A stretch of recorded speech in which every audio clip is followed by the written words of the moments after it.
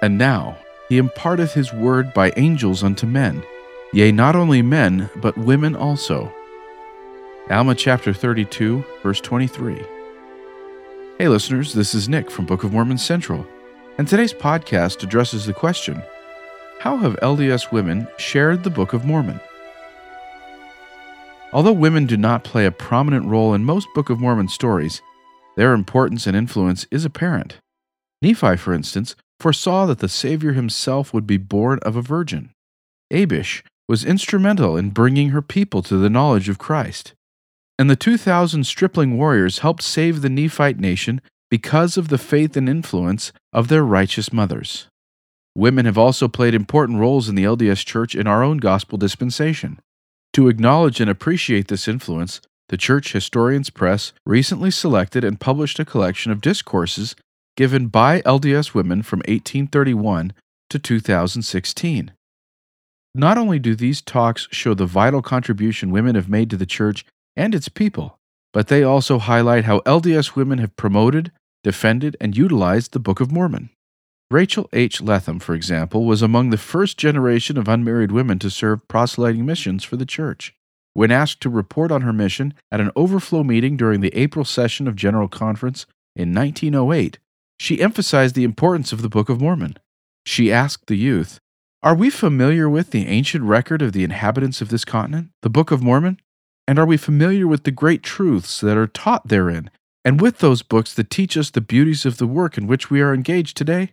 I am afraid we are not sufficiently conversant with the principles of the gospel, and that we are not as diligent as we should be." In 1975, Belle S. Spafford was the General Relief Society president. She also had been affiliated with the National Council of Women for 42 years, and had even served as its president. Drawing on these experiences, she used the Book of Mormon to help explain why women should look to God and his prophetic messengers for spiritual guidance about women's divine role and worth. Counseling on the desirability of representative government, King Mosiah made this significant statement: "It is common for the lesser part of the people to desire that which is not right." Now, having this warning from a great Book of Mormon prophet, Latter-day Saints would do well to be particularly careful to weigh the voices of the people in the light of the teachings of our modern-day prophets. Even though the voices may be few, they are usually loud and convincing. Possessing revealed truth in the words of Latter-day Prophets as they relate to the responsibility of the Latter-day Saint woman and her role in life, we have an unwavering duty to uphold these teachings in our speech and actions, and to direct our lives in harmony with them. In 2012, Judy Brummer shared her powerful conversion story at a devotional in Salt Lake City. Brummer was among the first wave of missionaries to proselytize primarily in the townships and tribal homelands of Black South Africans. Her fluency in Xhosa proved crucial to her missionary work. After her mission, she also helped translate large portions of the Book of Mormon into Xhosa. Sister Brummer explained that while translating, it was so clear, it was almost like I was there. I knew exactly what every word meant in English, so it was easy to translate into Xhosa, which does not happen to me now. I understood the Book of Mormon with a clarity that I cannot explain, even the portions from Isaiah. I kept saying to myself, I feel like there is a light bulb lit up in my brain. I'm not usually this smart, and I know now that it was a gift of God. I did not do it alone. I had help. These are only 3 samples from many selected teachings and testimonies highlighted by the Church Historians Press, but they beautifully illustrate how the women of the Church have done so much to promote and share the Book of Mormon with the world.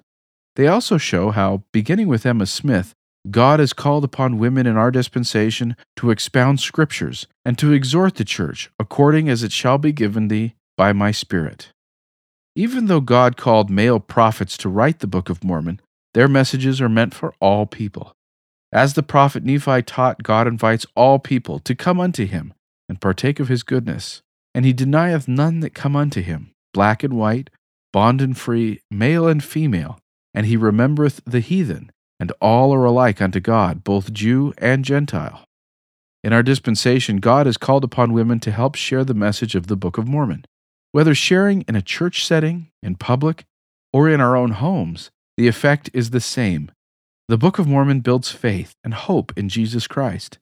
By sharing its message, women participate in the priesthood responsibility to share the gospel with all the world. As Sister Carol M. Stevens explained, we are covenant daughters in the Lord's kingdom, and we have the opportunity to be instruments in His hands.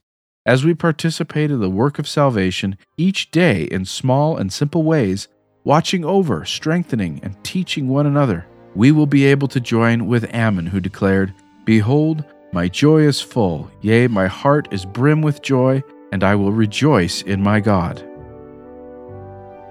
Thank you for listening.